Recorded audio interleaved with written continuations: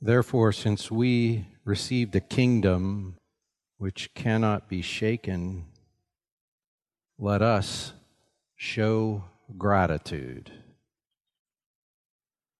by which we may offer to God an acceptable service of worship with reverence and awe, for our God is a consuming fire. Let love of the brethren continue. Do not neglect to show hospitality to strangers, for by this some have entertained angels without knowing it. Remember the prisoners as though in prison with them, and those who are ill-treated, since you yourselves also are in the body.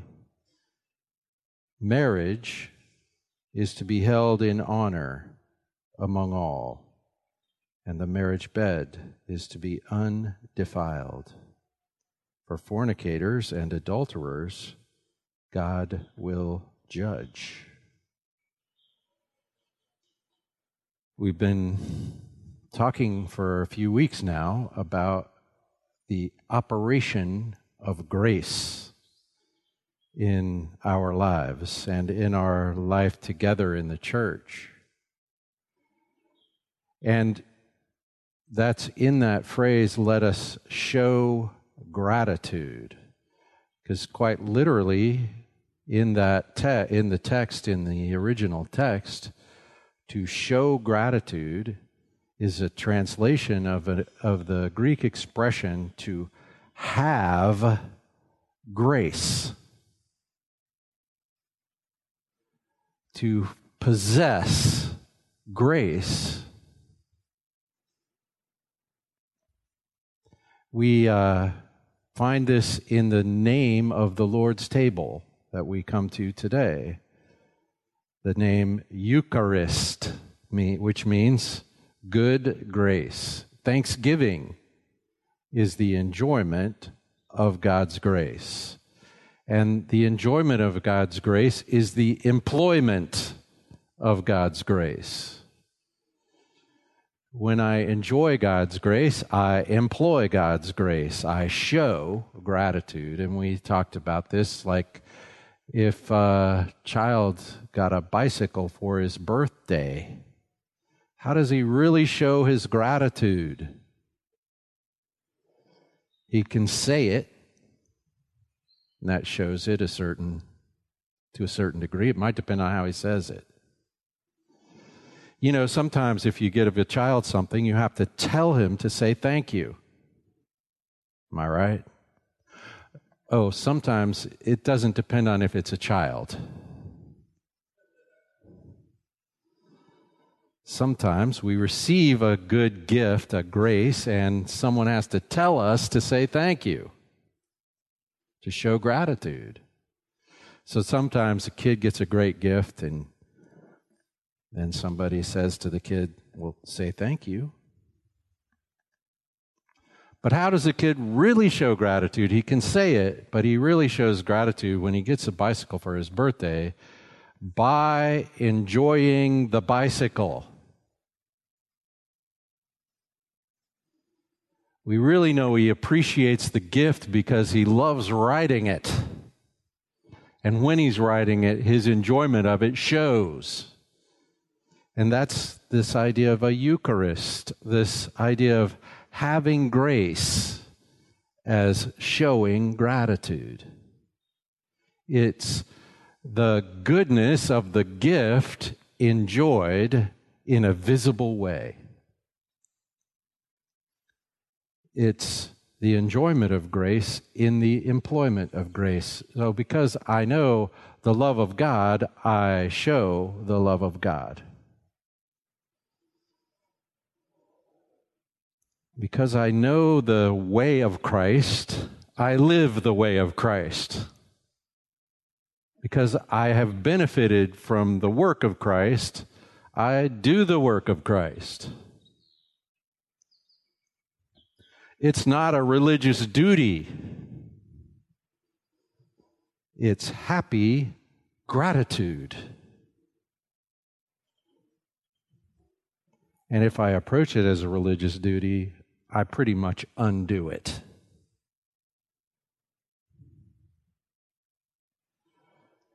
Well, then last time we had 3 examples that we talked about: brother, stranger, prisoner. Brotherly love, Philadelphia, Mineto, must remain, continue, abide. And he's talking about our life together in the church when he's talking about brotherly love. He's talking about we must reflect the grace of God in our relationships to each other. Jesus said, "This is how they'll know you're my disciples, if you love each other." So we let grace operate in our fellowship in the church. Because I am forgiven, I am forgiving. And not for any other reason.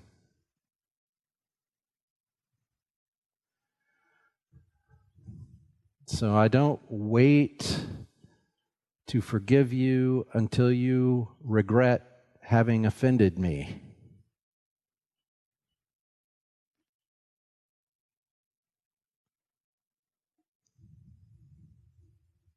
I don't correct you until I really have forgiven you. So that when I might correct somebody, and the Bible does encourage us to help each other with our faults and problems, but when I bring your problem to you, it's to help you, not me. So I better forgive first, correct second. And I better wait to correct until I really have forgiven. Because it is really easy to lapse. I can forgive you now and unforgive you tomorrow. But this is a reflection of how we have been treated, what we have gotten. It is having grace to be gracious.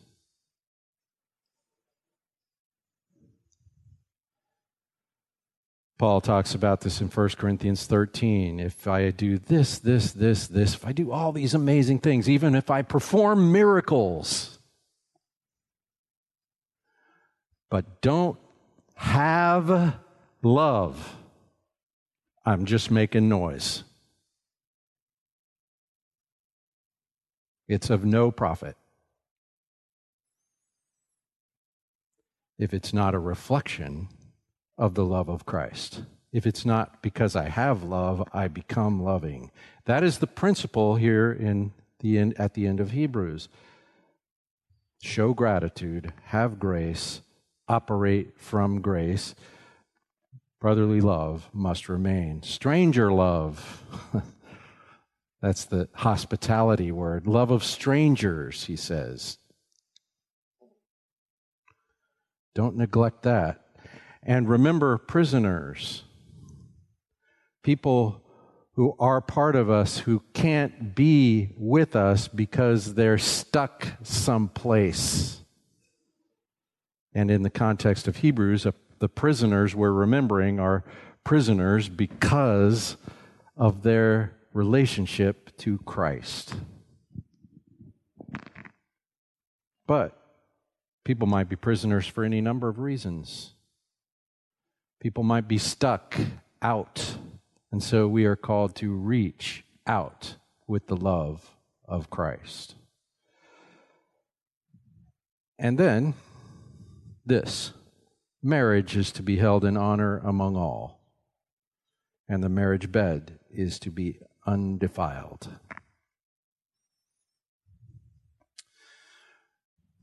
Are you married?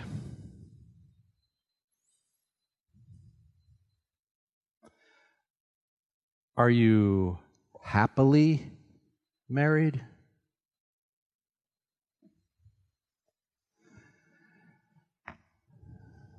I'm going to meddle with you today. Because here in this text of Scripture, marriage is one of these. It's one of these. Have grace, show grace, let grace operate. In fact, I'm going to kind of argue that it's the most important one you have if you're married. And it's so important. It's so important. This says marriage is to be held in honor by everyone, by all, not just the married. By me, I'm not married.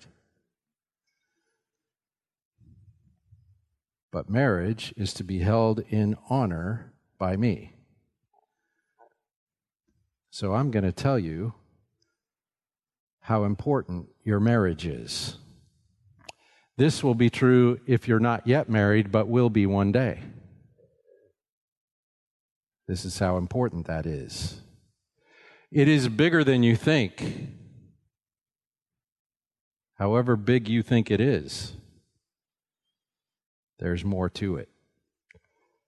You see, the question, are you happily married? Most people, if they're still married, will say they're happily married. What do they mean? Do they mean that they're happy every day with the person that they married? I doubt it. Are you happy every day with the person you're married to? Can they make you unhappy? In fact, that person probably has more power to make you unhappy than any other person in the world. But here's the thing. We think that marriage is about having a happy life because people desire a partner in this life, and if they can find someone that will suitably fill the role of partner, then they think that will lead to a satisfying life.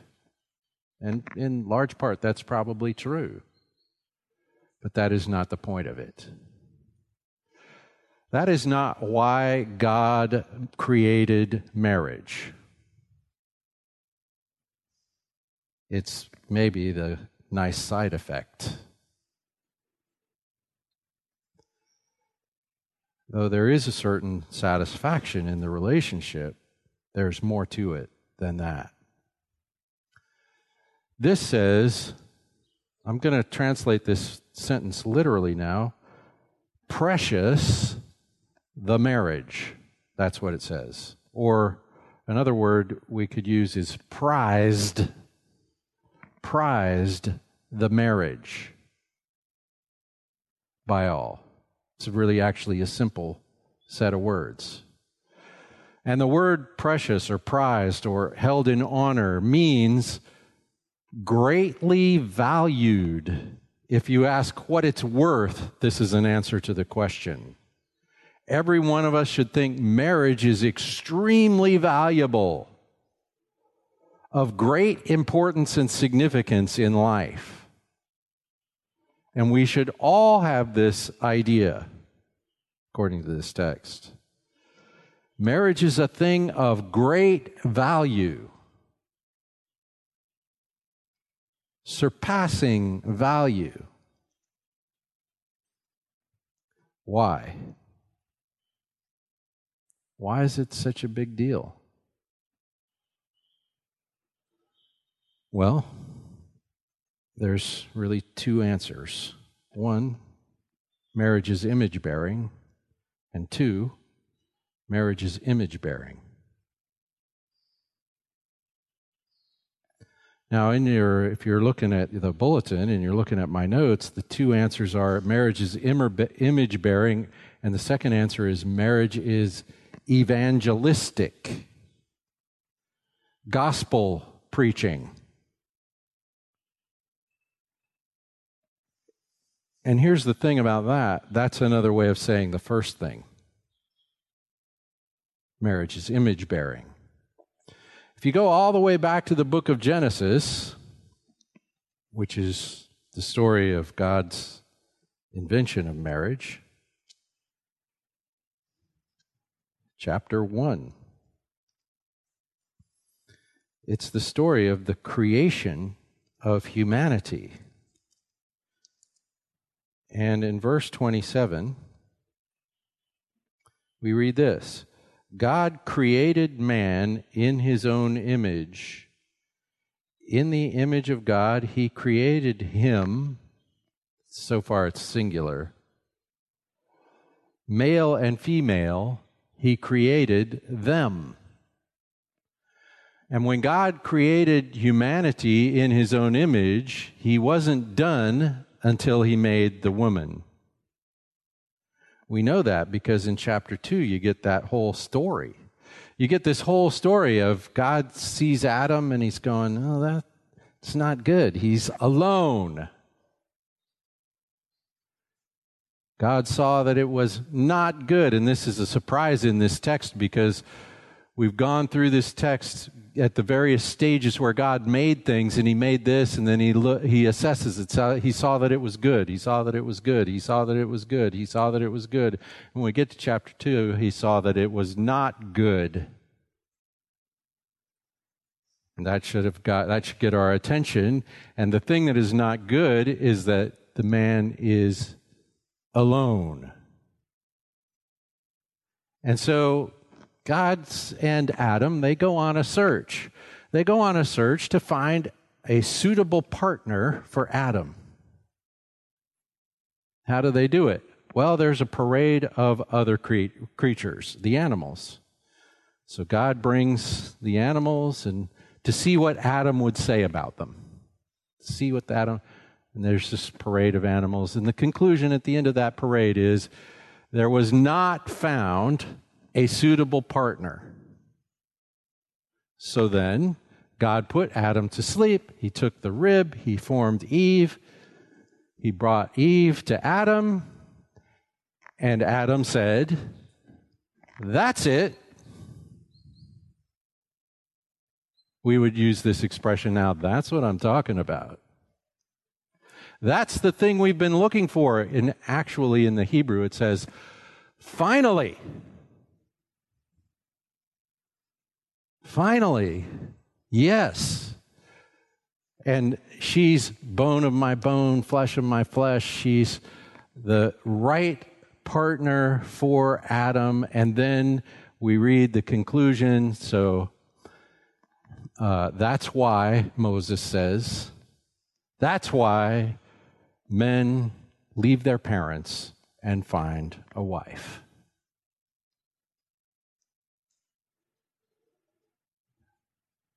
And so God gets to very good after he's made a man and a wife, a married partnership. This is in the image of God. There's 3 basic elements of this. There might be more. I see 3. We can read about this in 1 Corinthians chapter 11. That marriage is image-bearing. It has something to do with how human beings show the nature of God in who we are.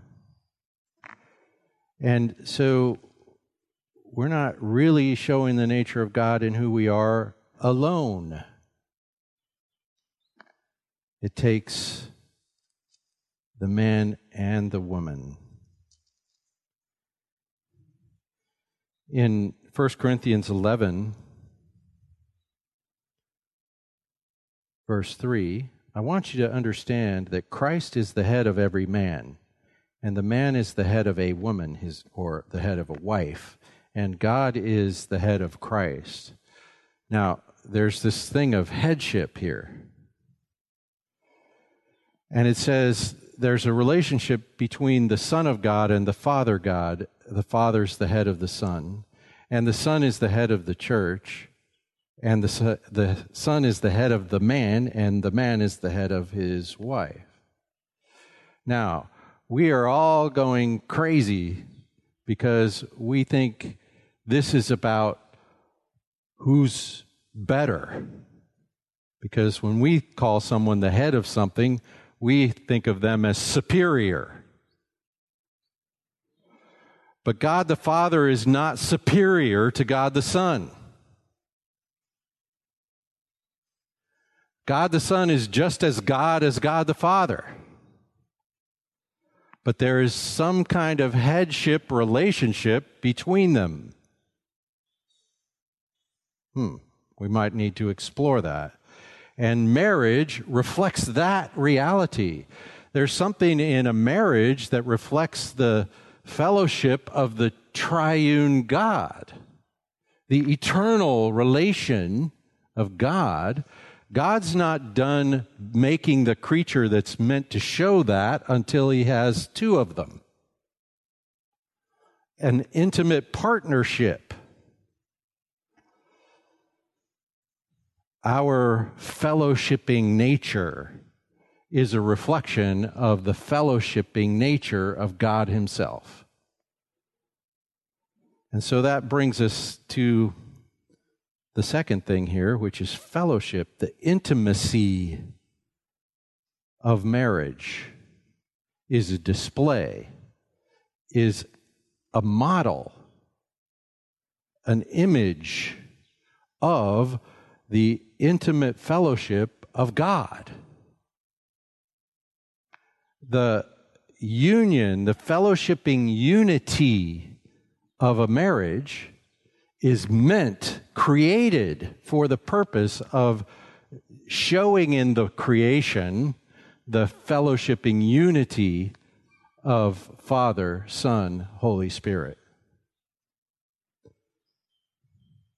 This was God's purpose when he created human beings.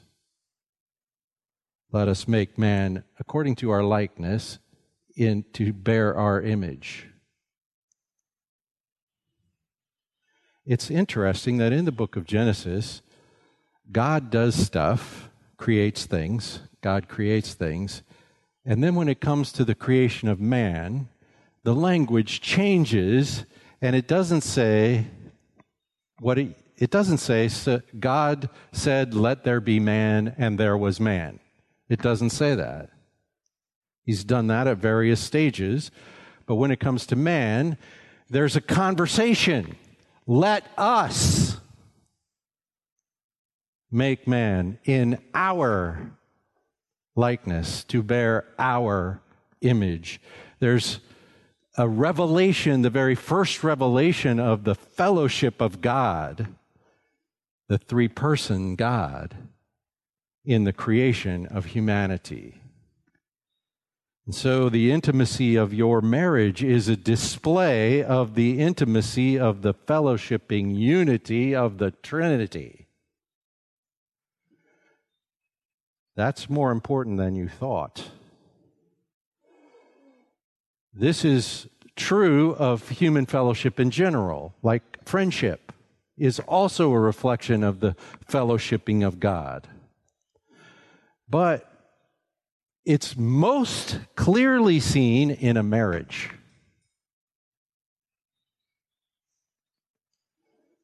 In marriage, fellowship involves the whole person, body and mind, soul and spirit.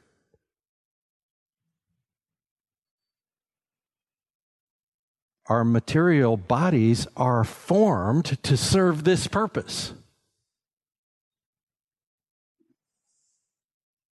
In the sexual relationship, you have the physical expression of spiritual intimacy. Human beings are created into bodies. And in marriage, right there in Genesis, it says, the two shall become one body.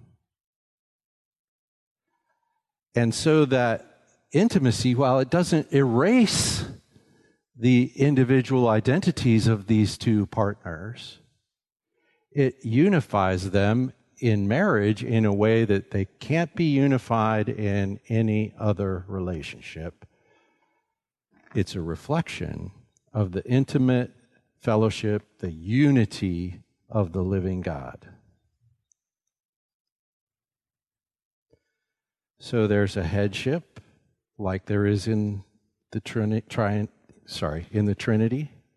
and there's a fellowship that reflects the fellowship of the Trinity. There's then this thing I'm calling co-regency in Genesis.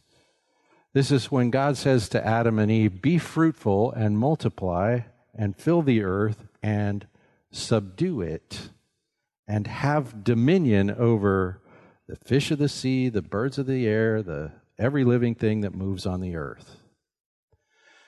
So God creates humanity to rule in the creation. And how does man do that? How does humanity exercise this function? Be fruitful and multiply.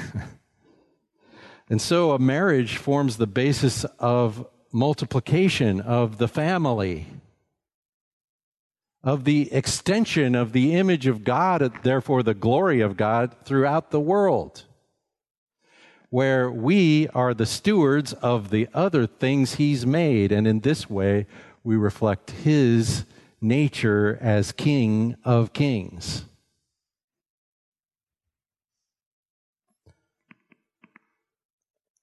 Humanity is created to be God's representative in the material world, and this involves the fruitfulness of marriage, the expression of the family of man.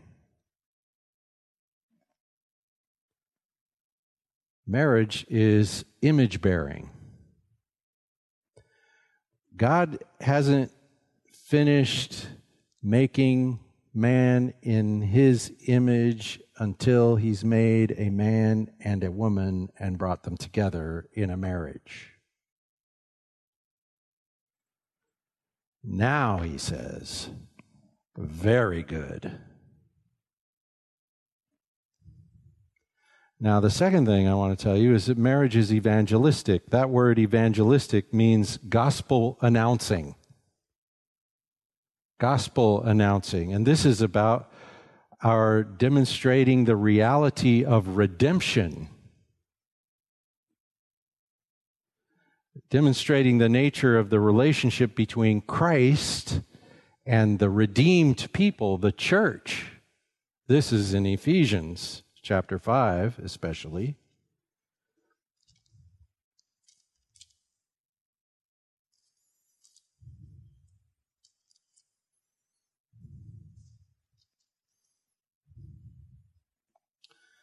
Be subject to one another in the fear of Christ. Wives, to your own husbands, as to the Lord.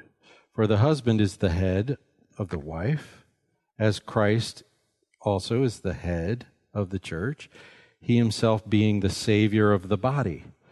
But as the church is subject to Christ, so also the wives ought to be to their husbands in everything. Husbands, love your wives, just as Christ also loved the church and gave Himself up for her, so that He might sanctify her, having cleansed her by the washing of water with the word, so that He might present to Himself the church in all her glory, having no spot or wrinkle or any such thing, but that she would be holy and blameless. So husbands also ought to love their own wives as their own bodies. He who loves his own wife loves himself. For no one ever hated his own flesh, but nourishes it and cherishes it, just as Christ also does the church, because we are members of His body. For this reason, a man shall leave his father and mother and shall be joined to his wife, and the two shall become one flesh. He's quoting Genesis. This mystery is great, but I am speaking with reference to Christ and the church. Nevertheless, each individual among you also is to love his own wife even as himself, and the wife must see to it that she respects, honors her husband.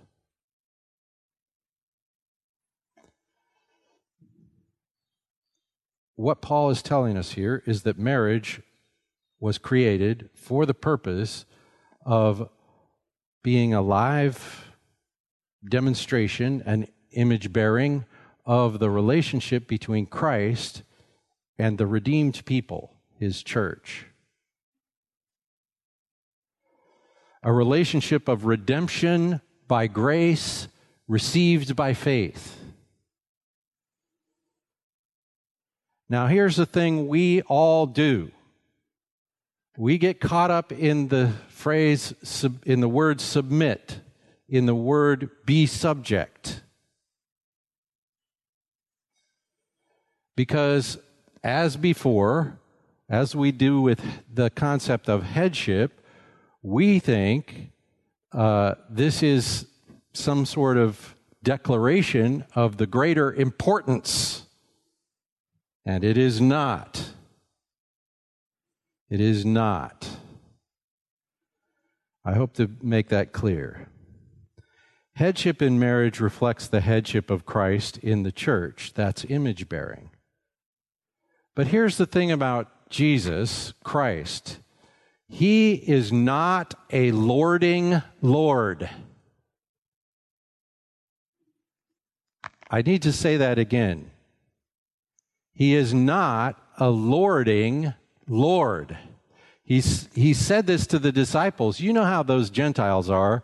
They give the people in authority, lord it over the people they're in authority over. Not us, he says. Not us. No lording. And so if in your marriage relationship you think wives submit to your husband means something like husband, boss around your wife, you are wrong. It does not mean that. In fact, right here it tells us exactly what it means. Like the relationship of Christ to the church. And at the very beginning, at the very top, like a title on this whole passage, it says, "Hey, everyone in the church, be subject to one another." In other words, humble yourself. This is let brotherly love remain. This is think of the other person as above you in some sense. Think of the other person, think of serving the other person's needs. And this is a universal rule for the whole church. And then wives to your own husbands is just one example. Oh, and then husbands love your wives is another example. And so if we read this text correctly, when we get to husbands love your wives as Christ loved the church, what we're finding out there is exactly how is a husband supposed to subject himself to his wife? By loving her like Christ loved the church. That's just the clear meaning of this text of Scripture. Be subject, everyone to everyone, husbands like this, wives like this, husbands like this. There is no room for lording.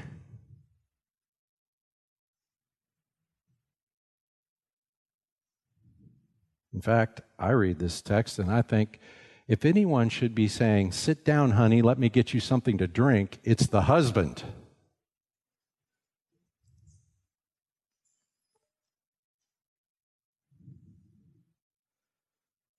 Jesus is a serving Lord. Jesus does what he recommends, which is how do you exercise this actual authority, this headship? By serving, by setting an example of serving, by being the best at being below everyone. That's how he did it. And that's what he's looking for from us. So when this text says, wives, submit to your husbands as the church to Christ, I think, well, how does the church submit to Christ? We trust in his redeeming love. This is not about obedience, it's about faith. How do I submit to Christ? I say yes to his grace.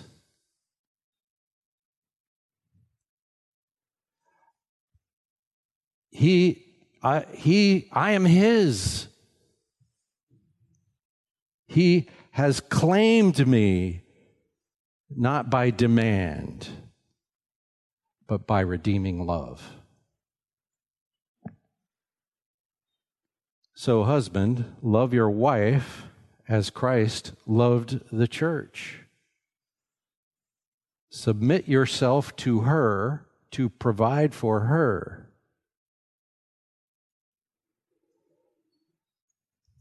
Should I say that again? Submit yourself to her to provide for her. Now, he's more specific than that. He says, Christ did this when he gave himself up for the church. And so, husband, give yourself up for your wife. Her life is more precious than yours. Her experience of the goodness of God in this life is your calling. Think what God did to bless you when he gave her to you. He trusted her to you. He gave you an amazing gift. And he calls you to exhibit the love of Christ in that relationship. Give yourself up for her. If a sacrifice needs to be made, you make it. Now, that doesn't mean she can't do this too. Of course she can. But the husband is in the role of redeeming lover. He has a certain initiative, and he has a goal. It says he gave himself up for her to sanctify her, to set her apart. What does that mean?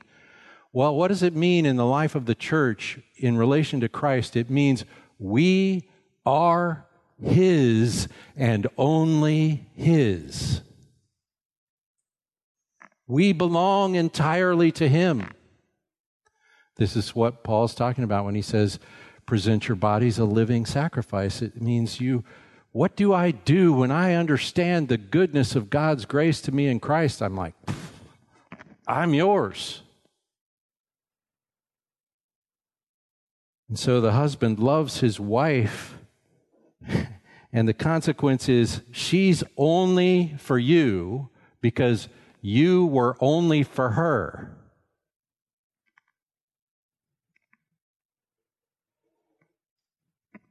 You gave yourself for her, she gives herself to you. Headship means, in the life of the husband, you take initiative in her redemption.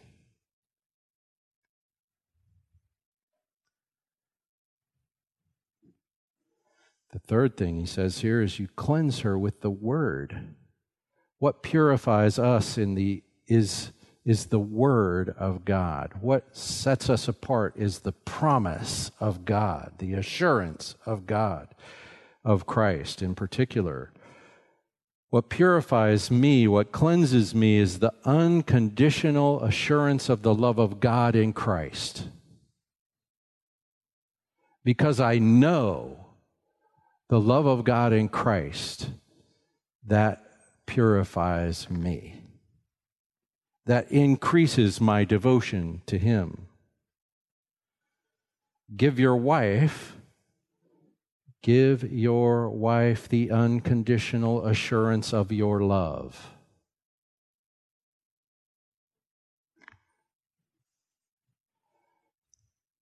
What that means is it does not depend on the quality of her response.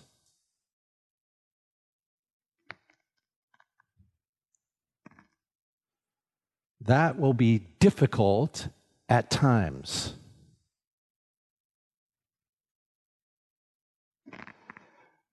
But you cleanse her with the word of your love, with the unconditional devotion of your heart to her service.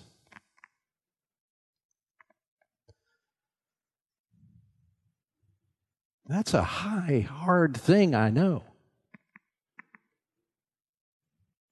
But that's the calling of a Christian husband.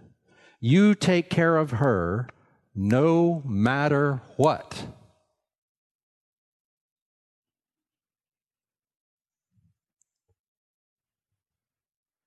Oh, and you need to tell her. You need to tell her. Now, when you got married, you probably stood up and told her something like that. Keep telling her. You see, what cleanses is the washing, the water washing of the Word. The good news, the gospel, is what cleanses us, what takes us and purifies us for Him, beautifies us for Him. It's finding Jesus saying, it's finding Jesus saying, if anyone comes to me, I will never turn them away, but I will raise them up on the last day. Whoever believes in me has passed from death into life and shall not come into judgment. It's a promise, verbalized. And that purifies our souls. Living, walking in the assurance of grace. That's what Hebrews is talking about. Have grace. And having grace leads to showing grace. And so, husbands, because you have the love of Christ, you love your wife the way you've been loved. Now, here's the thing. Loving your wife the way Christ has loved the church, you have much room to grow. You are not there yet. But this is the high calling of a Christian husband, to set her apart, to cleanse her with the promise of your unconditional care for her. This beautifies her, number 4, because it leads her to be completely devoted to you. There's nothing more attractive in your wife than her devotion to you.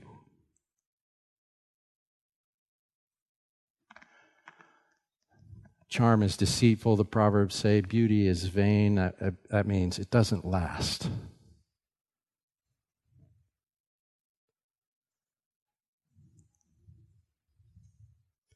Well, this beauty lasts. The beauty of that growing devotion that's led by the husband's initiative in serving his wife as Christ served the church, so that she becomes increasingly devoted to him, and they form this bonded partnership in life and in the gospel. The beauty of that is everlasting. Then there's a few other things Paul says here in Ephesians 5. Nourishes her, cherishes her. He provides what she needs for growth. He cherishes her. He provides the comfort of affection. And then the last thing is holding fast Sorry, I got to find it here. For this reason, a man shall leave his father and mother and shall be joined to his wife, holding fast. He cleaves to his wife. He is faithfully devoted, and as the vow says, forsaking all others. Here, the people forsaken are the parents. And so their relationship is the primary relationship. Now, I started by saying that marriage is evangelistic. It is image-bearing in this exact way, that it's a reflection of the relationship between Christ and the redeemed people, the church. And that is, it turns out, what Paul's actually talking about in Ephesians chapter 5. He says, this mystery is great, but I'm speaking with reference to Christ and the church. He's saying all of this talk about how husbands and wives ought to relate to each other has the purpose of the revelation of the relationship between Christ and the church. Your marriage is an opportunity, is your best opportunity for you to demonstrate the nature of God's grace and our response to it. The unconditional goodness of God and the devotion that stems from it. And so husbands and wives have these roles to play in this live demonstration of the gospel.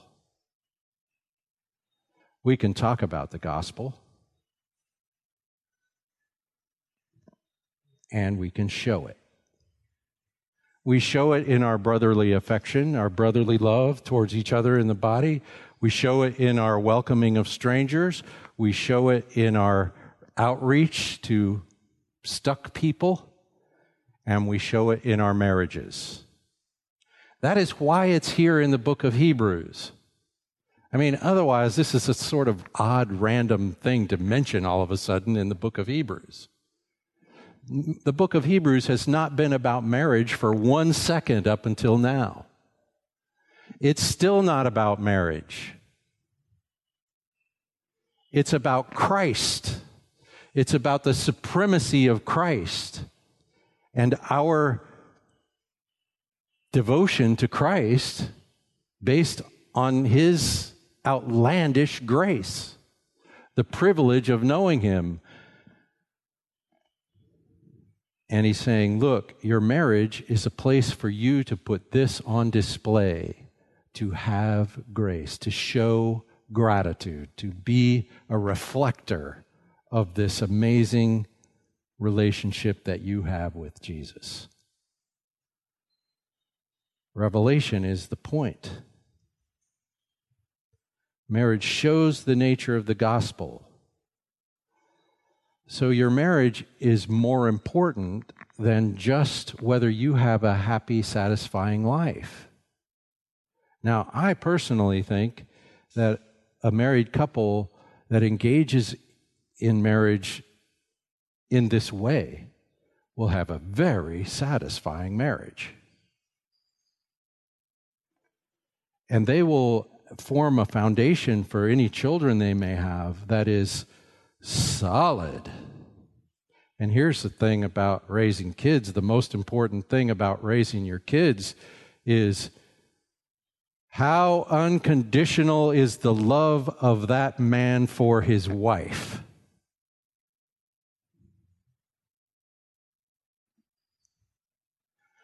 If no one can imagine him ever being devoted to anyone or anything else like he is to her.